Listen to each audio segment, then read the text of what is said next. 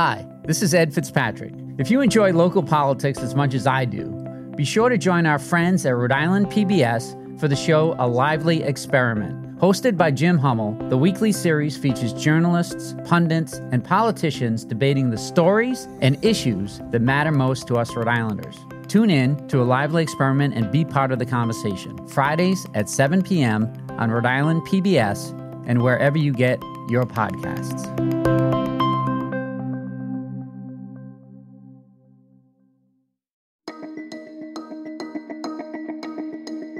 From the Boston Globe, this is Rhode Island Report. I'm Ed Fitzpatrick.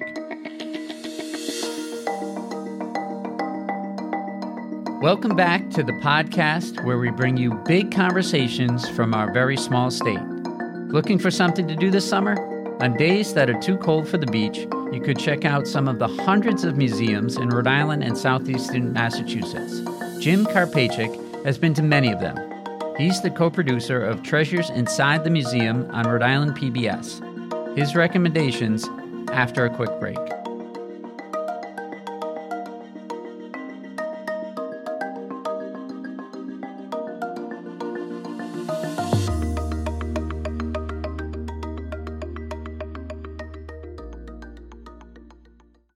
When you want to go beyond the headlines, let me recommend Rhode Island PBS Weekly. Rhode Island PBS Weekly is an award-winning news magazine broadcast that gives you the full story, powered by investigative journalism and narrative storytelling. New episodes of Rhode Island PBS Weekly drop Sundays at 7:30 p.m. on Rhode Island PBS. Watch past episodes at ripbs.org/weekly. That's ripbs.org/weekly.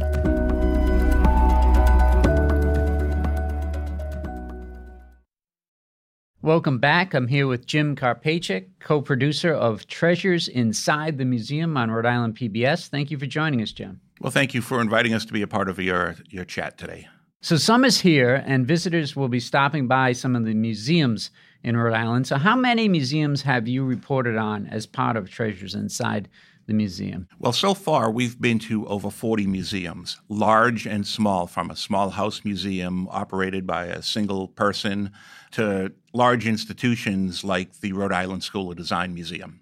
What made you want to create a show about museums? I've spent years as a cameraman working in news and then working independently, working in this area. And oftentimes I come back from a shoot someplace and, I always start off my first line with, hey, you never guess what we saw today. And I think that there are places that people in Rhode Island and people who visit Rhode Island drive by on a regular basis and have no idea. They have an assumption about what might be in a certain museum, but they really don't know what's inside there. And that museum will probably not only meet but exceed their expectations if they would take a minute to stop and take a look. Yeah, so not only for tourists to take a look in the museums, but you think some Rhode Islanders don't even know what might be right down the road? Absolutely. Rough Point is a place where, they tell the story of Doris Duke, and you would expect stories like that in the Newport Mansions. But for a car enthusiast, have you been to the Newport Car Museum over in Middletown? I mean, they have a fantastic collection of old cars. It started off as one individual's personal collection, and he woke up one day and thought about selling the collection, but instead his wife said, why don't you open a museum? And so he did. And so he's got cars that take us back to the 1950s right up until today. The big fin cars from the 50s when the colors started exploding on automobiles after World War II. And then, racing cars like some of the Shelby racing fleet that came out in the 60s or 70s. And then it progresses. So it's really quite a collection. So whatever you're looking for. That sounds like something my youngest son, Jake, will be into. So do they have any of the sports cars, the Lamborghinis and things like that? There's quite a collection there. A Corvette collection that would surely impress. Some of the muscle cars from the 60s and 70s are there. We're going now. Okay. So what is the most unusual thing you've seen in local museums? I always hate those superlative questions because it depends really on your interest on what might be unusual. I mean, one thing that has been a surprise to a lot of people is a place in Pawtucket called the Electric Magnetic Pinball Museum. And people had no idea that there is a pinball museum. Never mind, it's right here in our backyard. And they celebrate, the history of pinball. A lot of people, for example, don't know that one time it was considered gambling, and those machines were illegal until somebody finally proved to people in power that those machines needed skill in order to play. And so as a skill game, it was no longer considered a game of chance or a gambling game. So then they became legal and prolific everywhere. So prior to video games that, our children might be playing with today, this is what people were experiencing some of their free time with. Yeah, I just went there for Father's Day. I'd never been there. And for those who have never been, tell us what's inside that warehouse. First of all, just describe it a bit. It's right off of 95, right? Near the U-Haul place. Exactly, right near it's no foot traffic. No one's just going to stumble on that. No, right? you're not going to fall in there unless you literally make an appointment with yourself and check on a map app to find your way there. But once you do find your way there and you go through that door, you're going to be impressed with everything you have inside. Pinball machines from the 1950s that you can play, and they're still operating. And when you enter this museum, one of the unique things about this place is you can really play any of the pinball machines that are there and set up. Yeah, it's like $10 and you can play all day. Exactly. I mean, where else are you going to get something like that, for entertainment and education at the same time? Because you're going to learn about the history of these machines. They've got some really collector's items in there as well. Fantastic place that a lot of people never heard of. I've been to a lot of local museums, but I've never been to the CB Museum in North Kingstown. Tell us what is in there. Well, that's another one that I think, it's one of those examples. You drive down Route 4 and you see that sign that says CB Museum, but you never think to stop in.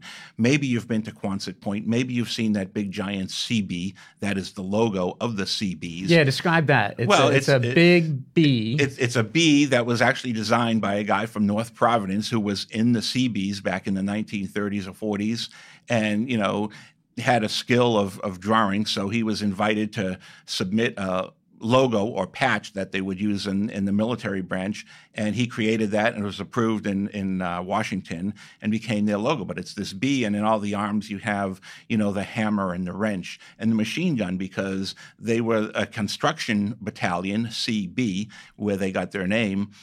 But they were also fighting. They had to fight off enemies sometimes while they were building, a runway someplace on an island in the Pacific. It's a great museum, and there's a lot of surprises there, too. I mean, I think a lot of people might be familiar with the CBs as a unit that did a lot of work in the Pacific in World War II. People don't understand the CBs are still in operation today, right up through the current conflicts that the United States has been involved in. They've been involved in building and doing what they do. They were very instrumental in Vietnam, for example, as well. Oh, that's interesting, because, I always think of them as World War II, but you're saying they've been in every war just about? Yeah, and even in World War II, they were active in the landings in Normandy in putting together some of the piers that were set up on the beaches over there in order to get larger equipment delivered to the beaches. So it wasn't just the Pacific. It wasn't just World War II.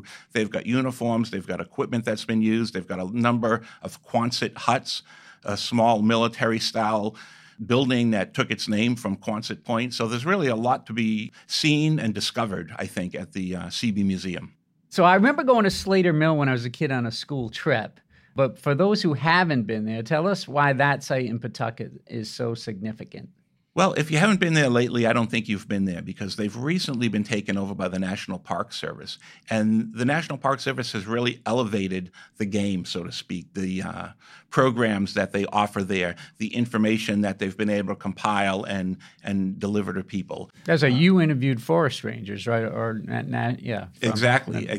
I mean, and they're very well educated. I mean, these are some of the best historians I've met in my line of work throughout the years. They're not just there, to guide you through a place, but they really know the history of the place, of the family, of the community. There was once something called a Cotton Centennial that was like a World's Fair almost that took place in Pawtucket, Rhode Island. And that, was taking place on the 100-year anniversary of the Slater Mill starting up and what they did for cotton and the textile industry that grew up all around the area, eventually all around the country. And I know that the dam right next to it was built first, besides the mill, right? That's why the mill's there on the Blackstone River? Right. The river was a source of power. The dam was built, to harness that power, if you will, so that they could control the power and run water through the mill to generate power through wheels and everything, and that powered all the equipment that powered the mill. And right next to the mill was sort of another mill building where a lot of machines were made, like a machine shop, because you couldn't have a mill without machines. And that's still there, right? That's still there as well, and that's open to see and experience and discover some of that history. And, it's all right here in our backyard. A lot of tourists will be heading to Newport this summer, so tell us what they could see at the Elms, for example. Well, if you happen to see the series on HBO, you'll see familiar sights at the Elms. The basement cooking area is, played a large role in the filming of that series. But that's just a piece of it. I mean, you'll learn stories about, the people who lived in these places and some of, what was going on in society at that time. The main ballroom at the Elms, I'm told, is where the Newport Historical Society founded their organization. And it was founded back in the late 50s or early 60s. And President Kennedy's wife, Jackie, was there and played a key role. She was a big supporter of preserving the history in Newport and wanted to put her support behind an organization like that that's grown into taking care of a number of the mansions in Newport now and preserving that history for all of us to see. And I see you also go to museums in nearby Massachusetts, right? What are some of those sites? One that people might not think about is a place like the Carpenter Museum in Rehoboth. The Carpenter Museum has a lot of interesting history going on there, from some Revolutionary War pieces to pieces that go back to King Philip's War. I mean, Rehoboth is a community that's one of the older communities in the area, and before Rhode Island and Massachusetts, in an area, referred to as Old Colony. So they have that sort of history there. They have some old weapons from those areas. But one of the other exhibits that I found interesting was they had an exhibit about women's baseball. And maybe you've heard of the series or seen the movie A League of Their Own. Oh, sure. One of the women portrayed in the film was a woman from Rehoboth. They started playing baseball because they thought women could play too, and why not? And then when they needed more sponsorship, they moved from Rehoboth to Darlington in Pawtucket, because the Pawtucket newspaper, I believe the Times, was sponsoring the team at the time. Good enough reason, yeah. And so they moved to Pawtucket. And when World War II broke out and so many of the ball players, the men, went off to war, and they were experimenting with a women's league, they looked to places like the Darlington team of women, and a number of those women went on to play professional baseball. Oh, I didn't know that. That story can be told through the uniforms and the gloves and the balls that are on display at the little Carpenter Museum. It's a little tiny house that if you weren't looking for it, you might not see it. But it's worth looking up. It's worth, finding a path to a place like that and spending a little time there. So what museum are you heading to next? Oh, there's a place in Massachusetts that we've got our eyes on called the Willard Clock Museum. And I'm fascinated with that because the mechanics of preserving these old clocks. We all have digital timepieces now and digital watches, and the old clocks that work on mechanics just, are falling into history. But this is a place that preserves a lot of those clocks, and they keep them functioning, and they repair them, for the collection that they have. So I'm looking forward to going to a place like that. Another one that we just visited that will be coming out in season 4, which will be on Rhode Island PBS this fall, is a place in Connecticut, in Groton, Connecticut, called the Lyman Allen Art Museum. And it's a place in Groton, not far from the Coast Guard Academy.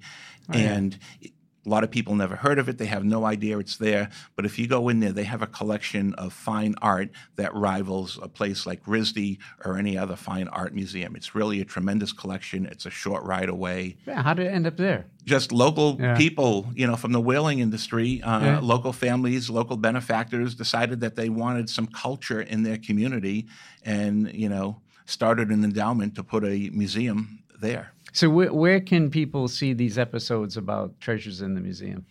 Well, they air regularly on Rhode Island PBS, so you can see them. And usually when the season is running, it runs on Friday nights. But you don't have to wait until the fall to see these shows. They can be seen anytime. They live on the Rhode Island PBS website. You'll see a little icon for Treasures Inside the Museum. Click on that, and you'll be able to visit over 40 museums right there. All right, Jim, thank you for joining us today. Thank you. It's been a pleasure.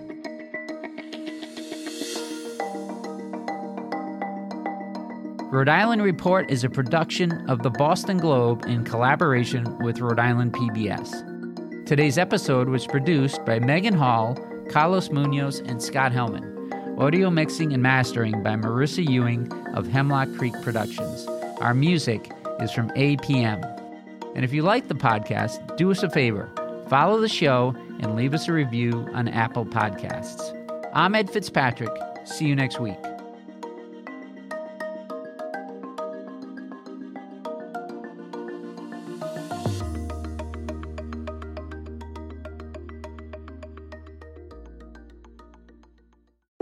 Looking to binge watch all your favorite PBS shows? You need Rhode Island PBS Passport, Masterpiece, Antiques Roadshow, Rhode Island PBS Weekly, and many more. Watch them all, anytime, and from any streaming device. Learn more about this member benefit at ripbs.org/passport. That's ripbs.org/passport.